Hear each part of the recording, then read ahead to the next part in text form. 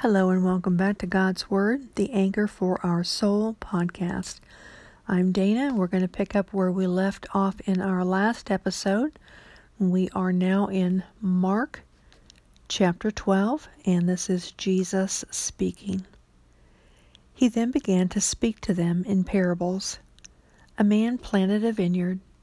He put a wall around it, dug a pit for the winepress, and built a watchtower. Then he rented the vineyard to some farmers and went away on a journey. At harvest time he sent a servant to the tenants to collect from them some of the fruit of the vineyard. But they seized him, beat him, and sent him away empty-handed. Then he sent another servant to them. They struck this man on the head and treated him shamefully. He sent still another, and that one they killed. He sent many others. Some of them they beat, others they killed. He had one left to send, a son whom he loved. He sent him last of all, saying, "They will respect my son." But the tenants said to one another, "This is the heir. Come, let's kill him, and the inheritance will be ours." So they took him and killed him and threw him out of the vineyard. What then will the owner of the vineyard do? He will come and kill those tenants and give the vineyard to others. Haven't you read this scripture? The stone the builders rejected has become the capstone. The Lord has done this, and it is marvelous in our eyes. Then they looked for a way to arrest him, because they knew he had spoken the parable against them. But they were afraid of the crowd, so they left him and went away. Later they sent some of the Pharisees and Herodians to Jesus to catch him in his words. They came to him and said, "Teacher, we know you are a man of integrity. You aren't swayed by men because you pay no attention to who they are, but you teach the way of God in accordance with the truth. Is it right to pay taxes to Caesar or not? Should we pay, or shouldn't we?" But Jesus knew their hypocrisy. "Why are you trying to trap me?" he asked. "Bring me a denarius and let me look at it." They brought the coin, and he asked them, "Whose portrait is this, and whose inscription?" "Caesar's," they replied. Then Jesus said to them, "Give to Caesar what is Caesar's, and to God what is God's." And they were amazed at him. Then the Sadducees, who say there is no resurrection, came to him with a question. "Teacher," they said, "Moses wrote for us that if a man's brother dies and leaves a wife but no children, the man must marry the widow and have children for his brother. Now there were 7 brothers. The first one married and died without leaving any children. The second one married the widow, but he also died, leaving no child. It was the same with the third. In fact, none of the 7 left any children. Last of all, the woman died too. At the resurrection, whose wife will she be, since the 7 were married to her?" Jesus replied, "Are you not in error, because you do not know the Scriptures, or the power of God? When the dead rise, they will neither marry nor be given in marriage. They will be like the angels in heaven. Now about the dead rising, have you not read in the book of Moses in the account of the bush, how God said to him, 'I am the God of Abraham, the God of Isaac, and the God of Jacob'? He is not the God of the dead, but of the living." "You're badly mistaken." One of the teachers of the law came and heard them debating. Noticing that Jesus had given them a good answer, he asked him, "Of all the commandments, which is the most important?" "The most important one," answered Jesus, "is this: 'Hear, O Israel, the Lord our God, the Lord is one. Love the Lord your God with all your heart, and with all your soul, and with all your mind, and with all your strength. The second is this: love your neighbor as yourself. There is no commandment greater than these.'" "Well said, teacher," the man replied. "You are right in saying that God is one and there is no other but Him. To love Him with all your heart, with all your understanding, and with all your strength, and to love your neighbor as yourself is more important than all burnt offerings and sacrifices." When Jesus saw that he had answered wisely, he said to him, "You are not far from the kingdom of God."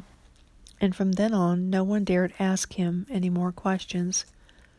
While Jesus was teaching in the temple courts, he asked, "How is it that the teachers of the law say that the Christ is the son of David?" David himself, speaking by the Holy Spirit, declared, "The Lord said to my Lord, 'Sit at my right hand until I put your enemies under your feet.'" David himself calls him Lord. How then can he be his son?" The large crowd listened to him with delight. As he taught, Jesus said, "Watch out for the teachers of the law. They like to walk around in flowing robes and be greeted in the marketplaces and have the most important seats in the synagogues and the places of honor at banquets. They devour widows' houses and for a show make lengthy prayers. Such men will be punished most severely." Jesus sat down opposite the place where the offerings were put and watched the crowd putting their money into the temple treasury. Many rich people threw in large amounts, but a poor widow came and put in 2 very small copper coins, worth only a fraction of a penny. Calling his disciples to him, Jesus said, "I tell you the truth, this poor widow has put more into the treasury than all the others. They all gave out of their wealth, but she, out of her poverty, put in everything, all she had to live on." As he was leaving the temple, one of his disciples said to him, "Look, teacher, what massive stones, what magnificent buildings." "Do you see all these great buildings?" replied Jesus. "Not one stone here will be left on another. Every one will be thrown down." As Jesus was sitting on the Mount of Olives opposite the temple, Peter, James, John, and Andrew asked him privately, "Tell us, when will these things happen, and what will be the sign that they are about to be fulfilled?" Jesus said to them, "Watch out that no one deceives you. Many will come in my name, claiming I am he, and will deceive many. When you hear of wars and rumors of wars, do not be alarmed. Such things must happen, but the end is still to come. Nation will rise against nation and kingdom against kingdom. There will be earthquakes in various places and famines. These are the beginning of birth pains. You must be on your guard. You will be handed over to the local councils and flogged in the synagogues. On account of me, you will stand before governors and kings as witnesses to them, and the gospel must first be preached to all nations. Whenever you are arrested and brought to trial, do not worry beforehand about what to say. Just say whatever is given you at the time, for it is not you speaking, but the Holy Spirit. Brother will betray brother to death, and a father his child. Children will rebel against their parents and have them put to death. All men will hate you because of me, but he who stands firm to the end will be saved. When you see the abomination that causes desolation standing where it does not belong, let the reader understand.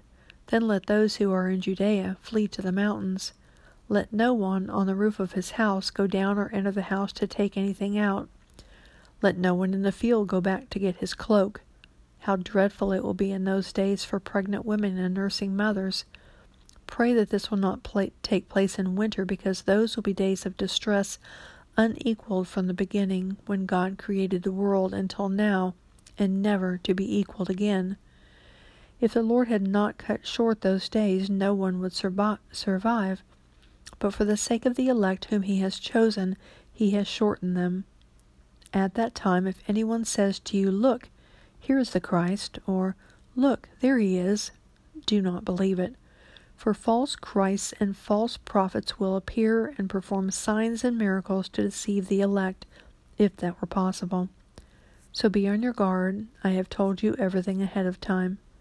But in those days, following that distress, the sun will be darkened and the moon will not give its light. The stars will fall from the sky and the heavenly bodies will be shaken.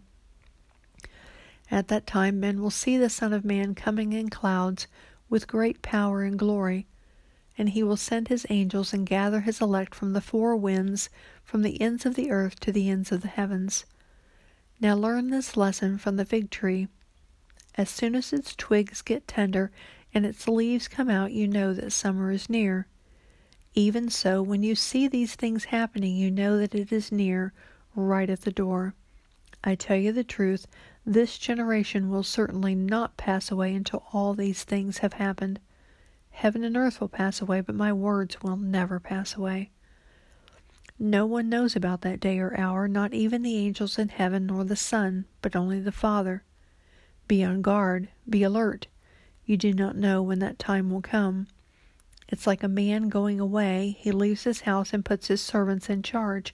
each with his assigned task, and tells the one at the door to keep watch.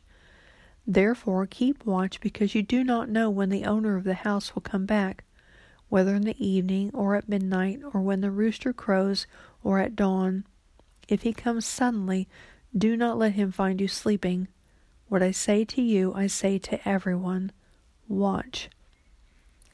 Now the Passover and the Feast of Unleavened Bread were only 2 days away, and the chief priests and the teachers of the law were looking for some sly way to arrest Jesus and kill him. But not during the feast, they said, or the people may riot. While he was in Bethany, reclining at the table in the home of a man known as Simon the leper, a woman came with an alabaster jar of very expensive perfume made of pure nard. She broke the jar and poured the perfume on his head. Some of those present were saying indignantly to one another, "Why this waste of perfume? It could have been sold for more than a year's wages and the money given to the poor." And they rebuked her harshly. "Leave her alone," said Jesus. "Why are you bothering her? She has done a beautiful thing to me. The poor you will always have with you, and you can help them any time you want, but you will not always have me. She did what she could. She poured perfume on my body beforehand to prepare for my burial. I tell you the truth, wherever the gospel is preached throughout the world, what she has done will also be told in memory of her." Then Judas Iscariot, one of the 12, went to the chief priests to betray Jesus to them. They were delighted to hear this and promised to give him money, so he watched for an opportunity to hand him over. On the first day of the Feast of Unleavened Bread, when it was customary to sacrifice the Passover lamb, Jesus' disciples asked him, "Where do you want us to go and make preparations for you to eat the Passover?" So he sent 2 of his disciples, telling them, "Go into the city, and a man carrying a jar of water will meet you. Follow him. Say to the owner of the house he enters, 'The teacher asks, where is my guest room where I may eat the Passover with my disciples?' He will show you a large upper room furnished and ready. Make preparations for us there." The disciples left, went into the city, and found things just as Jesus had told them. So they prepared the Passover. When evening came, Jesus arrived with the 12. While they were reclining at the table eating, he said, "I tell you the truth, one of you will betray me, one who is eating with me." They were saddened, and one by one they said to him, "Surely not I." "It is one of the 12, he replied, "one who dips bread into the bowl with me. The Son of Man will go just as it is written about him, but woe to that man who betrays the Son of Man. It would be better for him if he had not been born." While they were eating, Jesus took bread, gave thanks, and broke it, and gave it to his disciples, saying, "Take it, this is my body." Then he took the cup, gave thanks, and offered it to them, and they all drank from it. "This is the blood of the covenant, which is poured out for many," he said to them. "I tell you the truth, I will not drink again of the fruit of the vine until that day when I drink it anew in the kingdom of God." When they had sung a hymn, they went out to the Mount of Olives. "You will all fall away," Jesus told them, "for it is written, 'I will strike the shepherd, and the sheep will be scattered.' But after I have risen, I will go ahead of you into Galilee." Peter declared, "Even if all fall away, I will not." "I tell you the truth," Jesus answered, "today, yes, tonight, before the rooster crows twice, you yourself will disown me 3 times. But Peter insisted emphatically, "Even if I have to die with you, I will never disown you." And all the others said the same. They went to a place called Gethsemane, and Jesus said to his disciples, "Sit here while I pray." He took Peter, James, and John along with him, and he began to be deeply distressed and troubled. "My soul is overwhelmed with sorrow to the point of death," he said to them. "Stay here and keep watch." Going a little farther, he fell to the ground and prayed that if possible the hour might pass from him. "Abba, Father," he said, "everything is possible for you. Take this cup from me. Yet not what I will, but you will." Then he returned to his disciples and found them sleeping. "Simon," he said to Peter, "are you asleep? Could you not keep watch for 1 hour? Watch and pray so that you will not fall into temptation. The spirit is willing, but the body is weak." Once more he went away and prayed the same thing. When he came back, he again found them sleeping because their eyes were heavy. They did not know what to say to him. Returning the third time, he said to them, "Are you still sleeping and resting? Enough. The hour has come. Look, the Son of Man is betrayed into the hand of sinners. Rise, let us go. Here comes my betrayer." Just as he was speaking, Judas, one of the 12, arrived. With him was a crowd armed with swords and clubs, sent from the chief priests, the teachers of the law, and the elders. Now the betrayer had arranged a signal with them. "The one I kiss is the man. Arrest him and lead him away under guard." Going at once to Jesus, Judas said, "Rabbi," and kissed him. The men seized Jesus and arrested him. Then one of those standing near drew his sword and struck the servant of the high priest, cutting off his ear. "Am I leading a rebellion," said Jesus, "that you have come out with swords and clubs to capture me? Every day I was with you, teaching in the temple courts, and you did not arrest me, but the scriptures must be fulfilled." Then everyone deserted him and fled. A young man wearing nothing but a linen garment was following Jesus. When they seized him, he fled naked, leaving his garment behind. They took Jesus to the high priest, and all the chief priests, elders, and teachers of the law came together. Peter followed him at a distance right into the courtyard of the high priest. There he sat with the guards and warmed himself at the fire. The chief priests and the whole Sanhedrin were looking for evidence against Jesus so that they could put him to death, but they did not find any. Many testified falsely against him, but their statements did not agree. Then some stood up and gave this false testimony against him. "We heard him say, 'I will destroy this man-made temple, and in 3 days will build another, not made by man.'" Yet even then their testimony did not agree. Then the high priest stood up before them and asked Jesus, "Are you not going to answer? What is this testimony that these men are bringing against you?" But Jesus remained silent and gave no answer. Again the high priest asked him, "Are you the Christ, the Son of the Blessed One?" "I am," said Jesus, "and you will see the Son of Man sitting at the right hand of the Mighty One and coming on the clouds of heaven." The high priest tore his clothes. "Why do we need any more witnesses?" he asked. "You have heard the blasphemy. What do you think?" They all condemned him as worthy of death. Then some began to spit at him. They blindfolded him, struck him with their fists, and said, "Prophesy!" And the guards took him and beat him. While Peter was below in the courtyard, one of the servant girls of the high priest came by. When she saw Peter warming himself, she looked closely at him. "You also were with that Nazarene Jesus," she said. But he denied it. "I don't know or understand what you're talking about," he said, and went out into the entryway. When the servant girl saw him there, she said again to those standing around, "This fellow is one of them." Again he denied it. After a little while, those standing near said to Peter, "Surely you are one of them, for you are a Galilean." He began to call down curses on himself, and he swore to them, "I don't know this man you're talking about." Immediately the rooster crowed the second time. Then Peter remembered the word Jesus had spoken to him. "Before the rooster crows twice, you will disown me 3 times." And he broke down and wept. Very early in the morning, the chief priests with the elders, the teachers of the law, and the whole Sanhedrin reached a decision. They bound Jesus, led him away, and handed him over to Pilate. "Are you the king of the Jews?" asked Pilate.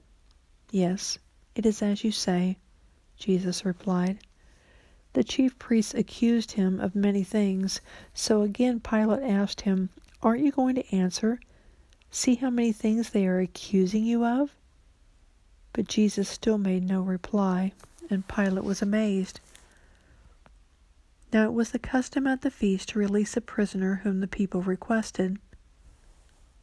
A man called Barabbas was in prison with the insurrectionists who had committed murder in the uprising. the crowd came up and asked Pilate to do for them what he usually did. "Do you want me to release to you the King of the Jews?" asked Pilate, knowing it was out of envy that the chief priests had handed Jesus over to him. But the chief priests stirred up the crowd to have Pilate release Barabbas instead. "What shall I do then with the one you call the King of the Jews?" Pilate asked them. "Crucify him," they shouted. "Why? What crime has he committed?" asked Pilate. But they shouted all the louder, "Crucify him!" Wanting to satisfy the crowd, Pilate released Barabbas to them. He had Jesus flogged and handed him over to be crucified. The soldiers led Jesus away into the palace, that is the praetorium, and called together the whole company of soldiers. They put a purple robe on him, then twisted together a crown of thorns and set it on him. And they began to call out to him, "Hail, King of the Jews!" Again and again they struck him on the head with a staff and spit on him. Falling on their knees, they paid homage to him, and when they had mocked him, they took off the purple robe and put on his own clothes on him. Then they led him out to crucify him. A certain man from Cyrene, Simon, the father of Alexander and Rufus, was passing by on his way in from the country, and they forced him to carry the cross. They brought Jesus to the place called Golgotha, which means the place of the skull. Then they offered him wine mixed with myrrh, but he did not take it. And they crucified him. Dividing up his clothes, they cast lots to see what each would get. It was the 3rd hour when they crucified him. The written notice of the charge against him read, "The King of the Jews." They crucified 2 robbers with him, one on his right and one on his left. Those who passed by hurled insults at him, shaking their heads and saying, "So, you who are going to destroy the temple and build it in 3 days, come down from the cross and save yourself." In the same way, the chief priests and the teachers of the law mocked him among themselves. "He saved others," they said, "but he can't save himself. Let this Christ, this King of Israel, come down now from the cross that we may see and believe." Those crucified with him also heaped insults on him. At the 6th hour darkness came over the whole land until the 9th hour, and at the 9th hour Jesus cried out in a loud voice, "Eloi, Eloi, lama sabachthani," which means, my God, why have you forsaken me?" When some of those standing near heard this, they said, "Listen, he's calling Elijah." One man ran, filled a sponge with wine vinegar, put it on a stick, and offered it to Jesus to drink. "Now leave him alone. Let's see if Elijah comes to take him down," he said. With a loud cry, Jesus breathed his last. The curtain of the temple was torn in 2 from top to bottom, and when the centurion who stood there in front of Jesus heard his cry and saw how he died, he said, "Surely this man was the Son of God." Some women were watching from a distance. Among them were Mary Magdalene, Mary the mother of James the younger, and of Joseph and Salome. In Galilee these women had followed him and cared for his needs. Many other women who had come up with him to Jerusalem were also there. It was preparation day, that is the day before the Sabbath, so as evening approached, Joseph of Arimathea, a prominent member of the council who was himself waiting for the kingdom of God, went boldly to Pilate and asked for Jesus' body. Pilate was surprised to hear that he was already dead. Summoning the centurion, he asked him if Jesus had already died. When he learned from the centurion that it was so, he gave the body to Joseph. So Joseph brought some linen cloth, took down the body, wrapped it in linen, and placed it in a tomb cut out of rock. Then he rolled a stone against the entrance of the tomb. Mary Magdalene and Mary the mother of Joseph saw where he was laid. When the Sabbath was over, Mary Magdalene, Mary the mother of James, and Salome brought spices so that they might go to anoint Jesus' body.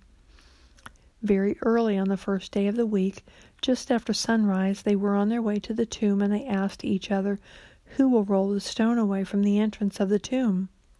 But when they looked up, they saw that the stone, which was very large, had been rolled away. As they entered the tomb, they saw a young man dressed in a white robe sitting on the right side, and they were alarmed. "Don't be alarmed," he said. "You are looking for Jesus of Nazareth." "Jesus the Nazarene, who was crucified. He has risen. He is not here. See the place where they laid him. But go, tell his disciples and Peter he is going ahead of you into Galilee. There you will see him, just as he told you." Trembling and bewildered, the women went out and fled from the tomb. They said nothing to anyone because they were afraid. When Jesus rose early on the first day of the week, he appeared first to Mary Magdalene, out of whom he had driven 7 demons. She went and told those who had been with him and who were mourning and weeping. When they heard that Jesus was alive and that she had seen him, they did not believe it. Afterward, Jesus appeared in a different form to 2 of them while they were walking in the country. These returned and reported it to the rest, but they did not believe them either. Later, Jesus appeared to the 11 as they were eating. He rebuked them for their lack of faith and their stubborn refusal to believe those who had seen him after he had risen. He said to them, "Go into all the world and preach the good news to all creation. Whoever believes and is baptized will be saved, but whoever does not believe will be condemned. And these signs will accompany those who believe. In my name they will drive out demons.